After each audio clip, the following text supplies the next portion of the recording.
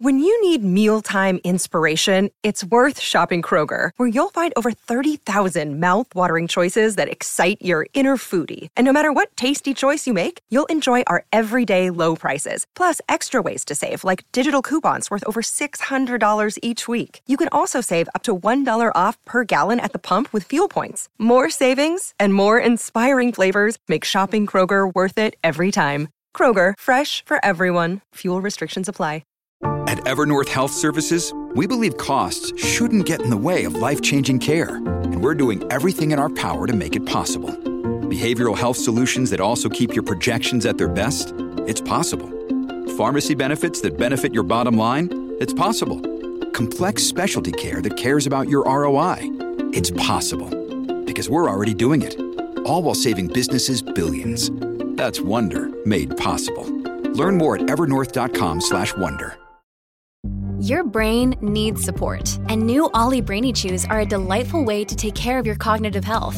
Made with scientifically backed ingredients like Thai ginger, L-theanine, and caffeine, Brainy Chews support healthy brain function and help you find your focus, stay chill, or get energized. Be kind to your mind and get these nootropic chews at ollie.com. That's OLLY.com. These statements have not been evaluated by the Food and Drug Administration. This product is not intended to diagnose, treat, cure, or prevent any disease. Welcome to the New Books Network. Hello, everybody, and welcome back to Scholarly Communication, the podcast about how knowledge gets known. I'm Avi Stamen, co-host of the Scholarly Communication podcast. When I'm not podcasting, I dedicate my time to my family, mountain biking, and running my company, Academic Language Experts. Academic Language Experts, or ALE, is an author services company dedicated to helping scholars elevate their manuscripts prior to publication, as well as grant proposals to receive research funding. You can find me at my name on LinkedIn, Avi Stamen, or on Twitter at ALE Translation. I'm glad and happy to be joined today by Jeffrey Herrli-Mera. Jeffrey is a professor at the University of Puerto Rico in Megalles and has a PhD from the Universidad Pompeu Fabra in Barcelona. He was the 2022 Obama Fellow at the Obama Institute for Transnational American Studies at Johannes Gutenberg University in Mainz. His book, Decolonizing American Spanish, Eurocentrism and Foreignness in the Imperial Ecosystem, was recently published by the University of Pittsburgh Press. Jeff, thanks so much for joining me today. It's nice to have you. Yeah, it's great to be out here. Thank you so much for having me, and congratulations on this podcast. I really enjoyed it.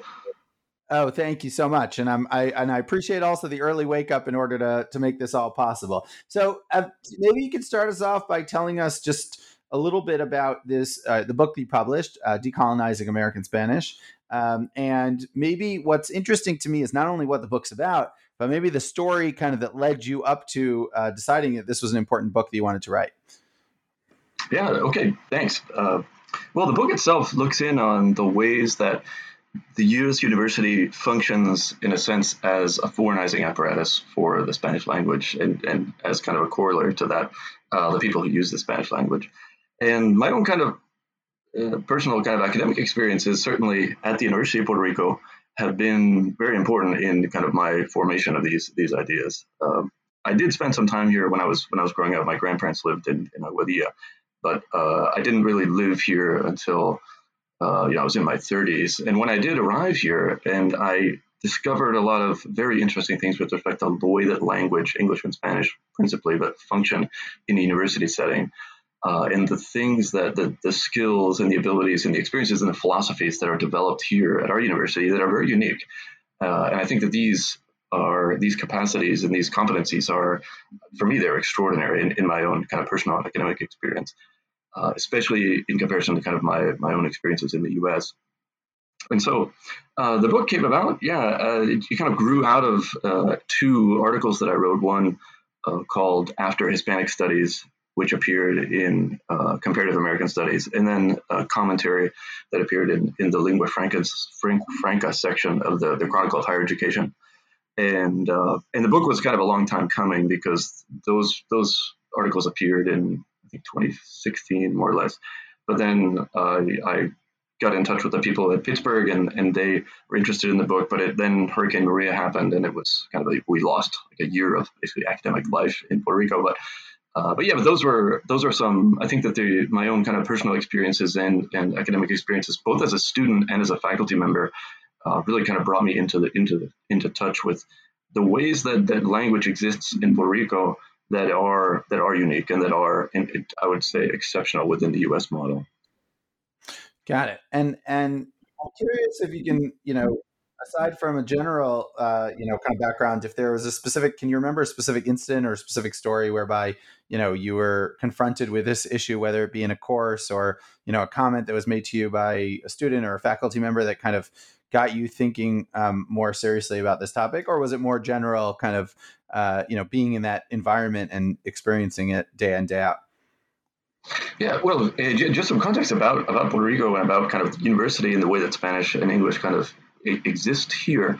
There are the Spanish language. It's a Spanish language institution, and so I would say, in my classes, when I first arrived, I would give the first introductory session in Spanish, just as a kind of because that's the general language. And at the end of the class, at the end of that day, then the first session, I would give a poll to the students saying if you'd like to have the class in Spanish or in English. And I stopped doing that eventually because there was never a class in the first maybe, 2 or 3 years that I did that activity that ever said that they were interested in having the class done in English.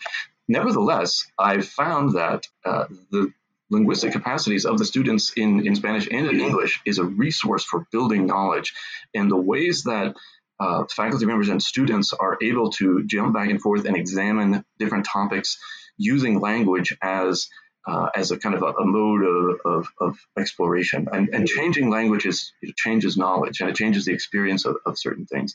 And so using that as kind of a lever to bring in new experiences and for example, studying a text that's in English in Spanish, so reading a text in English, for example, Hemingway or something, and talking about that in Spanish, those I found bring a lot of new depths into the conversation that I think are really not as accessible in an English, kind of English only and a Spanish only situation. So those experiences at the Universidad de Puerto Rico certainly kind of brought me into and also what's another thing that I'd say kind of some personal experiences that I've noticed there, how when people come from the U.S.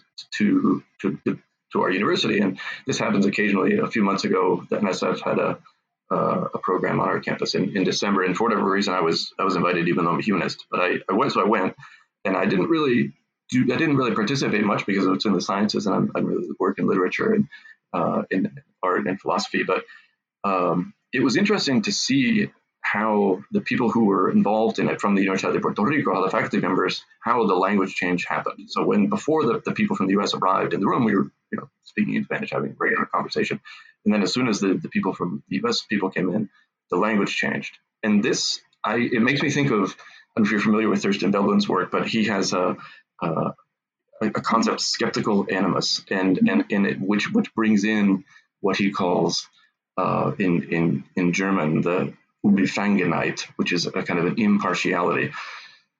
And I felt like that was something that was very tangible in that room once the language change occurred. And I thought it was very that those types of experiences are unique because there are multiple things happening. But if you're coming from the English language mindset, the monolingual mindset, only one type of thing is happening, and the other thing is kind of marginalized. So, and just those are just some other reflections about that day.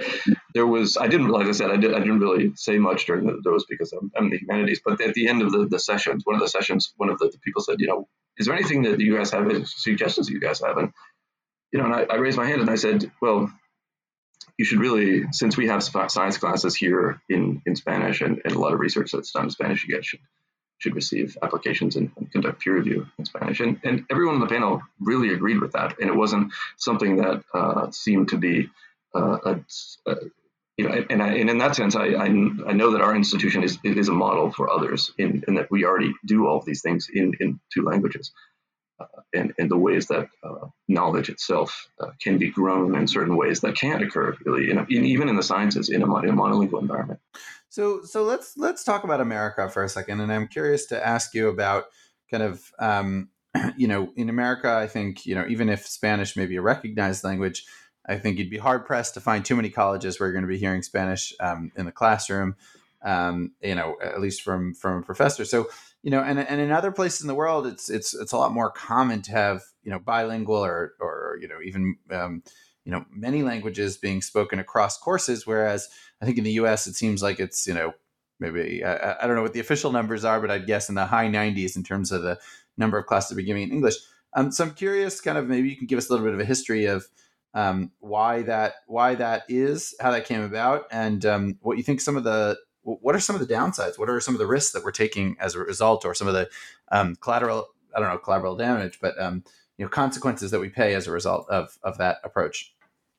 Yeah, well, there is a rich history of course, of many different languages in the U.S., and it's kind of the institutional plow of kind of English only that attempts to that, and that's something that's relatively new. And there were, in the early part of the 20th century, there were hundreds of non-English language periodicals around the U.S., and that seemed to start to constrict institutionally around the First World War.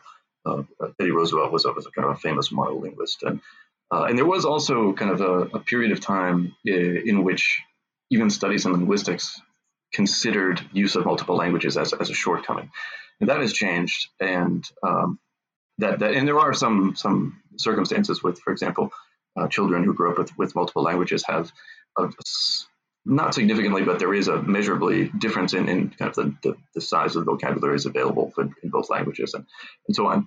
Nevertheless, so those things were happening both in the academy and out of the academy, and there were political and social and kind of cultural things that were occurring, especially with the circumstances with people arriving to the U.S. and the pressure to kind of quote unquote Americanize themselves, and in doing that to abandon other languages other than English. But there are, I think, many shortcomings to kind of using English as a lingua franca. The homogenization of in a language sense it privileges people and it silences others. It gives some people opportunities, but I think we all are poorer for this, because not only for those social justice, but also cultural, but also the knowledge itself is restricted. And there are many studies that people who use more than one language on a daily basis have different capacities than others with respect to depth of attention and creativity and many positive things that are developed.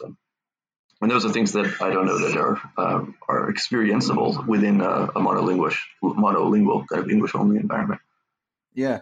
So I'm curious, you mentioned about publications and periodicals, and I'm curious because that's where this topic really kind of hits me the most, which is, we've consciously or just by inertia adopted English as the lingua franca of academic publication. And I think, you've made a strong counter argument for what we're kind of losing as a result of that, and what voices it may be, not expressing properly.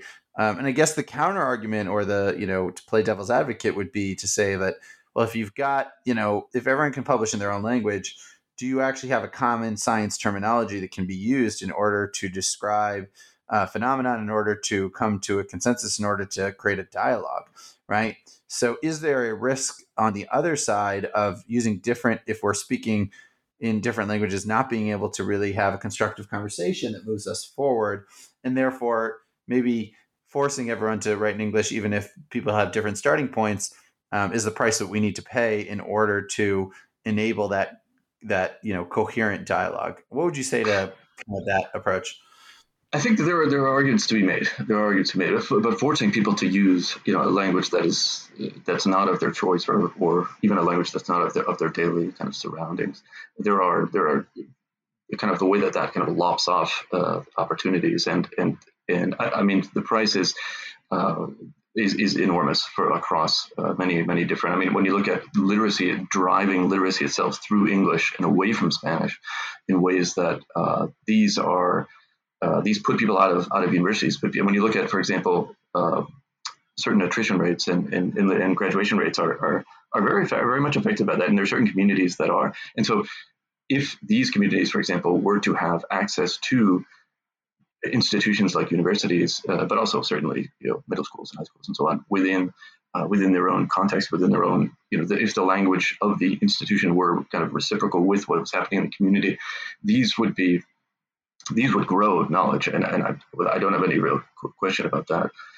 In ways that, and much beyond kind of the social justice angle, when you think about when you think about what types of solidarity are being voiced, this kind of the ways that English is privileged, these affect many different things. And there's a phrase, in fact, from one of my students, Ingrid Millán, tiene que ver con quién controla a quién. So the language involved has to do with who controls whom. And even though we're talking about ostensibly these ideas of knowledge being something that is alinguistic, I think it's a very charged idea to say that knowledge is neutral and alinguistic, and texts can be translated, as the de facto kind of natural language of academic life. English being the language of science and the humanities, it must be at the center of what our educational systems do. Those are very difficult, really, to sustain those when you look at them, what is actually happening, and the possibilities and the restrictions that are embedded in that. Yeah, I mean, I definitely think it's interesting because it's, I find that sometimes researchers, not only do they publish or, kind of like feel the impetus to publish in English, but oftentimes they will publish it in English against their own better judgment. Meaning, what I mean by that is, I remember a particular story where we had a scholar who was studying poverty in South America came and wanted us to translate her article into English. And I asked her why, that's, kind of what was the goal? And she's like, well, I need to get it published. And I, in English. And I said, well, who's the audience? And she said, well, policymakers in South America. And I said, well, then why do you want it in English? She said, well, for career tenure, and then I can worry about the impact later. And that wasn't something she was saying proudly. She was actually quite bothered by that. But I said, well, what is the point of doing all this research if it's not going to actually get to the decision makers who can do something about it? And I think, so I definitely agree with you. And I think that one of my optimisms and hopes is that, as technology progresses, we might, potentially could at a cheaper cost than we're currently doing, be able to render a text in parallel in many languages and really open it up.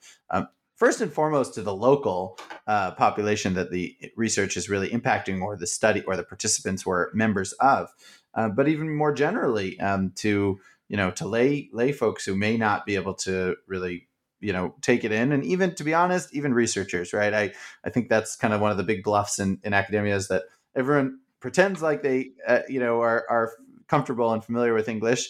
And it's really a spectrum, right? Some people really are near native, but as someone who's been living in a foreign country for about 17 years, I can tell you that there is there's a difference. No matter how long and no matter how proficient you become in another language, it's never your mother tongue, right? I always say you can only have one mother, so you can only have one mother tongue, and that's a debatable point.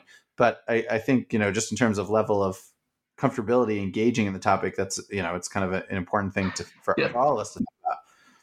And with respect to something that often leads to academic publications, this would be for us, external funding, grant proposals, and so on. Those are, in fact, just some reflections about how those English-only competitions affect our campus, and they kind of sort out, people and so on. My colleagues and I have had some very interesting kind of conversations in recent years about how this impacts people, in that, if you want to, even in the humanities, even the American Council of Learned Societies and the National Endowment for Humanities, these are English-only institutions. And we had a roundtable a few months ago with Margarita Benitez, who's the former director of the Fundación Puertorriqueña de las Humanidades, the Puerto Rican Humanities Council, Ignacio Sanchez Prado, who's a professor at Washington University in St. Louis, Joy Connolly, who's the president of the American Council of Learned Societies, and Juliana Kudler, who's an officer at NEH, about and the title was about English-only competitions and reconsidering the impact of rejection. And in this, I think, I guess coming into this conversation as a humanist, speaking to and with humanists about language, about the role of language in external funding situations. And we are in a situation in Puerto Rico that is, I don't know that it's unique. Well, it is probably unique that since Hurricane Maria, our institution has had a 40% budget reduction. So we are in, things here are and the humanities, of course, are affected much more severely than other people on the campus. So in order to do the most basic activity in our professions, it's effectively put on us to secure external funds to do this. And so I had a period of time when I was working as an administrator, as a senator at the university, and then as the department chair, department director. And so we took this on, and I encouraged my colleagues and so on to look into applying for external funds, and we did. So we applied for NEH, we applied for ACLS money, and all of these grant proposals were rejected. And doing the assessment of those, there were hundreds of hours lost. There were hundreds of hours lost to those, and we are not in a position in which we can lose hundreds of hours. And thinking about the extra work that is involved for people who are in our positions, working in Spanish about texts that are in Spanish. Why is there this necessity that we have to study, effectively Puerto Rican culture, but post-Maria Puerto Rican in English? What is the purpose of this? Why is this exigency there? Who benefits from it? Who is impacted by it? How does it destroy, what we're trying to do here? And it is destructive. And in fact, in this conversation that we had, which was first kind of over email, but then over MSN Teams, it was pretty, I don't want to say it was insulting or offensive, but it was very disappointing. What the Jeff Burrows, who's from NEH, wrote to me, saying that, the federal law requires that applications, I don't know what the word was, but he sent me the federal regulation, and I can't remember right now if the word was application or submission, was for application. I think it was application for funds have to be in English. And so, okay, we're in the humanities. What is your responsibility in this when this federal regulation is destructive to human lives? In the same way that federal regulations in the past have certainly not recognized people's citizenship, people's humanity, and now in this case we have a language issue that does something that's very similar, that destroys people's opportunities and so on. What is your responsibility in doing this? And I myself put forth some suggestions. We can really look closely at what these words say, what these words mean, and identify them. And so if application, the word in itself, the key word there, submit the application in Spanish. If we look into this institutional definition of application, it means a formal solicitation of funds. So put the formal solicitation of funds in English, one sentence, and then write the narrative in Spanish or something like that. I mean, there are lots of kind of solutions to this. And what the response from them was, well, you're going to have it rejected. And, okay. I mean, and in a symbolic sense, in a solidarity sense, yes, let's write this, get it rejected, so we can say, look, this was rejected because of this linguistic discrimination that you are carrying out, this linguicide that you are institutionally wielding and carrying out. And I don't know. I don't think that it's defensible really in any, especially in the humanities, and the ACLS responses too were similarly kind of disappointing in that, saying that, and one of the arguments that they had was that we just don't have people who can do peer review in Spanish. And I said to myself, what planet are you living on that you can't find it? Just like we are in our faculty, there are 350 faculty members in the arts and sciences. 335 of them could do peer review in Spanish, and we're one of 11 campuses of the Universidad de Puerto Rico. I mean, but at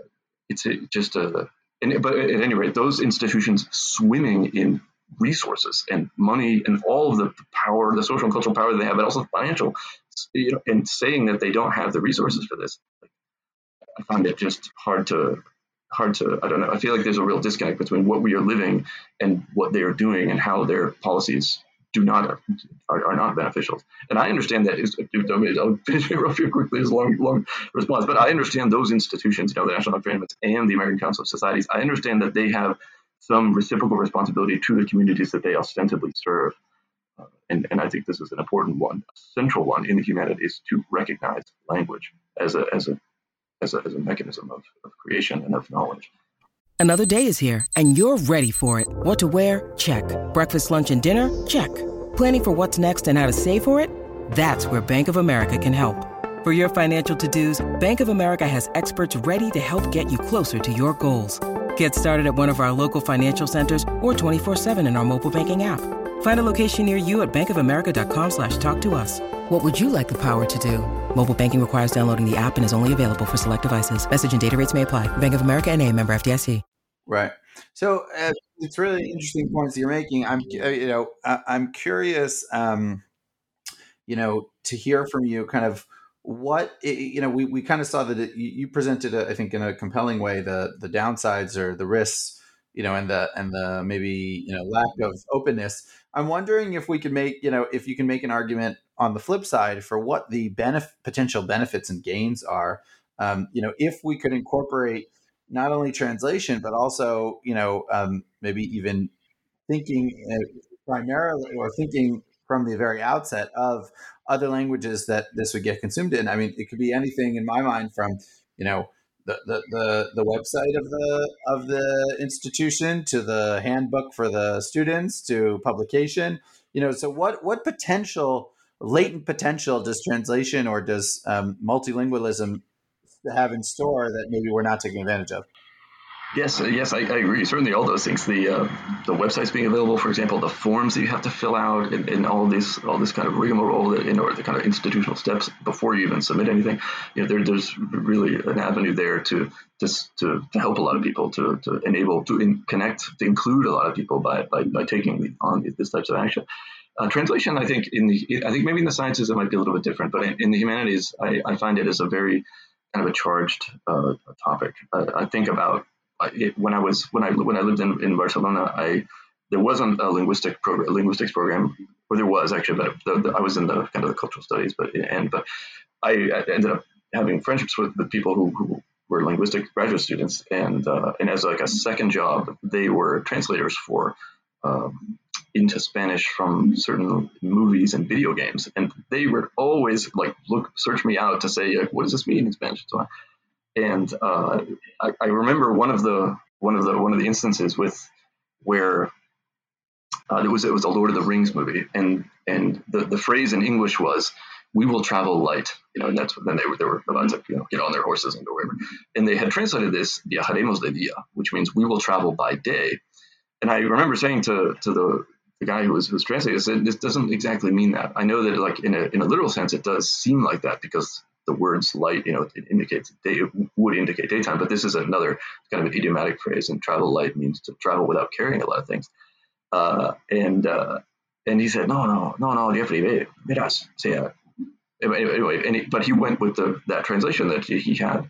And I remember when I went and saw it in the movie, and all the movies there have the subtitles in Spanish, and they put Viajaremos de día. And I remember saying to myself, God, and that's a very small thing. That's a very small thing. But those things are happening. All those can be knowledge. I mean, very small words can have enormous meanings, enormous significance. And that one maybe doesn't, but other things do.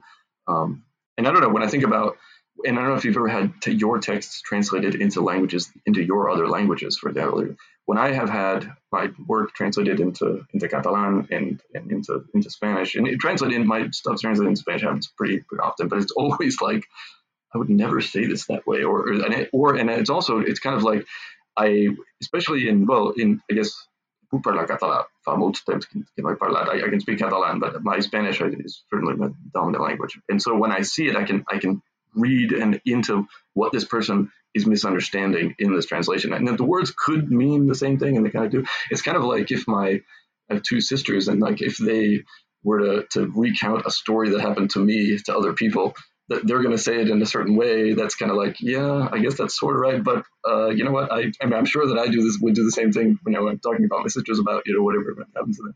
But it's kind of a disconnect. And these things create changes that kind of differentiate authorial. In the humanities, I think that's they're very much more complicated than in the sciences. I would like to think more about the use of I think you said machine translations and using those as tools. I think that those can be used as tools, and they should be used as tools. I think we should always have a real kind of critical mind about whatever tools that we are using, and thinking about the context that they come from, and where what the outcomes are, and how they are often, and if not always, erred. Yeah, for sure. Now, I wanted to ask you about, what are some of your proposals or suggestions that you've put forward? I mean, you mentioned to us about the grant proposals, but, whether it's in the academic environment and ecosystem in general, or in publishing in specific, what would be some of your suggestions or ideas to, make academia a little bit less monolingual and open up opportunities for publishing in other languages? Yeah, well, I think that the Universidad de Puerto Rico and Puerto Rico in general have already kind of figured many of these things out. In that, even though what is happening here is, it's a colonial destruction, a programmatic destruction of culture and language and so on. It's what's very interesting about, especially the Universidad de Puerto Rico, is the way that these things come and the way that they are dealt with internally in a specific way and language is a very fundamental part of that. And when you examine kind of this, and I think that Thurton Belbin's term for this is very useful, this impartiality toward, and I would describe it as impartiality toward kind of the imperial narratives and the imperial myths, in this case, the English language. Maybe you have to use it because it's forced onto you, and those things happen in life, and they're terrible, and they shouldn't happen, and we should do everything we can so that they do not. But that when they do, how do you interact with this? How do you move with it? How do you make it? How do you benefit? How do you not benefit from it? How do you make it your own, and so on? And I would say that because the notion of kind of the Americanization of Puerto Rico has largely failed. And it's, yes, you're going to drive down the street and see, the chain stores and so on, but you're not going to hear the English language, and you're not going to, a lot of the I think it's very difficult to imagine, kind of but the Puerto Ricanization of the U.S. And the example that I use in the book is really thinking about how the competencies that are developed at our university would be very implementable, maybe not implementable because in certain areas, but with respect to Spanish, because Spanish is not a significantly minority language everywhere, but it is many, many, many places. But thinking about this kind of Puerto Ricanization of the U.S. higher ed, and that, if saying, for example, a phrase or a sentence or a paragraph or even an entire class or even an entire course in Spanish is not an incendiary thing, but it's an ordinary thing because it's something that is interacting with, and that's what the decolonial move really does, is it unlinks from these imperial narratives and it localizes knowledge production. And so having the language of each institution be reciprocal, not to the imperial narrative, not to English, but rather to what is the local language. And I'd like to just say some cases that I'd like to note. And I grew up in Massachusetts, and the languages where I grew up certainly were there was English, but there was also Portuguese. When I was up until I was 8 years old, I lived in a part of Falmouth, Massachusetts called T-Ticket, which kind of right abuts a part of town called East Falmouth. And East Falmouth is kind of like I would say like the seat of Portuguese culture in that area. And when I was on the bus and things, and you hear Portuguese and then especially in the soccer field too. But then by the time you get to high school, the only time that you hear it was on the soccer field. And you would go up to these kids who are, a friend of mine, for example, John Raposa, whose parents are from Portugal. He was born in the U.S. You would go up to him and ask him, like, John, do you speak Portuguese? He'll look you right in the eye and say no. And I'm thinking to myself, and you think to yourself, John, 2 days ago I was at your house, and the phone rang. You picked it up. You spoke to your grandmother in Portuguese, and then hung it up, and then but this is the way that the Portuguese language there in that place is stigmatized and is made something like a black mark in that reality is terrible. Now, I'd like to just say though there are resistance to that. There's a UMass Dartmouth, which is a university right across Buzzards Bay from us, right next to New Bedford. New Bedford is really, I don't know if you're familiar with Massachusetts, but New Bedford is really kind of like the one of the hubs of Portuguese American culture in Massachusetts, certainly, if not the whole country. But in fact, John Raposa's, this friend of mine's parents moved there, and I think his mother went to finished high school there, and then they moved to Falmouth.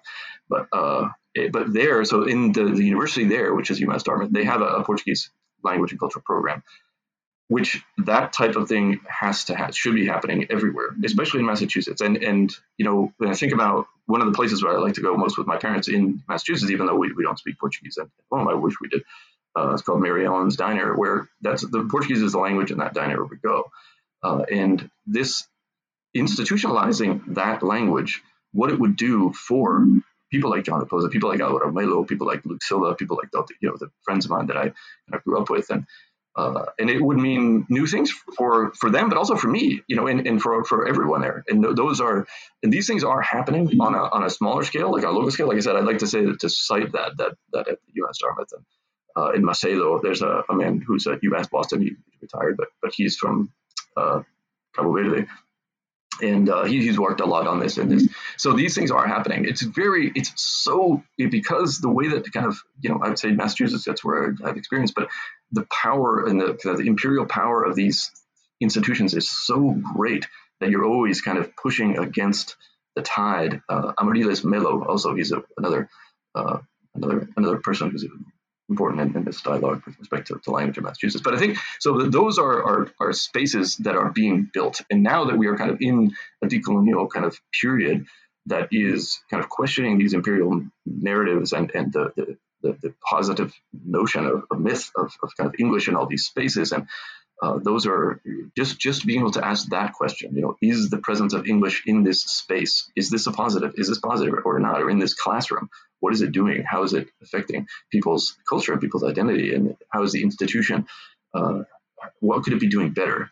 And I think that Puerto Rico is an excellent example for that. And I think that UMass Dartmouth is too. I want to say both of those, but because of English is here in the Universidad de Puerto Rico, está aquí, but it is certainly dealt with in a way that I feel is very unique and is very interesting, because it's you can kind of play with it and use it in a way for your own, own it in your own way. Amazing. Fantastic. Jeffrey, this has been really, really interesting and insightful, and I appreciate you taking the time to come on with me today and to speak. If folks want to see your research, your primary research, or maybe, follow you or learn more about you online, what's the best way to go about doing so? Well, you can reach out to me. I send a lot of email. We don't have here. We don't have Project Muse, so I often every week I spend a lot of time sending email to scholars to get their research. But I said put mine up sometimes on academia.edu and LinkedIn. But I'm available online certainly. I think I've had a lot of excellent kind of connections that way certainly. Great. Brilliant. Fantastic. Well, I really appreciate you taking the time. This has been really interesting, especially, coming from the world of author services, where we often help primarily English as an additional language scholars. That's my day-to-day, to hear someone kind of take it and talk about the theory, but also practice, and really resonates with me a lot. And I think that it's important. It's there are a lot of issues for society to take care of, but I think language sometimes for some reason takes a back seat oftentimes. So I appreciate your work to kind of bring it to the fore and remind people that it's something that's really important. And I look forward to continuing our conversations and seeing kind of what progress you make. I think, it sounds like, you've made some impressive, steps until now, but seems like there's a lot more work to do. Thank you so much. Yeah, I agree. And then this kind of lethargy towards language, I think, is starting to erode a little bit, and is in part to work like yours. Also, the fact that the New Books Network has that in Spanish. Genial. Oye, enhorabuena. So thank you. There you go. Shout out to Marshall there for making sure. Yes, I spoke to him. I know that's an important priority of theirs, is to make sure that New Books Network is not is multilingual and is not monolingual anymore. So that's we're it's baby steps, but it's steps in the right direction. Absolutely. And I mean, the New Books Network is, it's not as good as coffee, but in the morning it is fabulous. I really have, it's been a wonderful part of my day, especially yours. I really enjoy yours, of course. Thanks so much, Jeffrey. I appreciate the compliments. So have a great rest of your week. And we look forward to following up on this chat in the next few months. Take care. Thank you.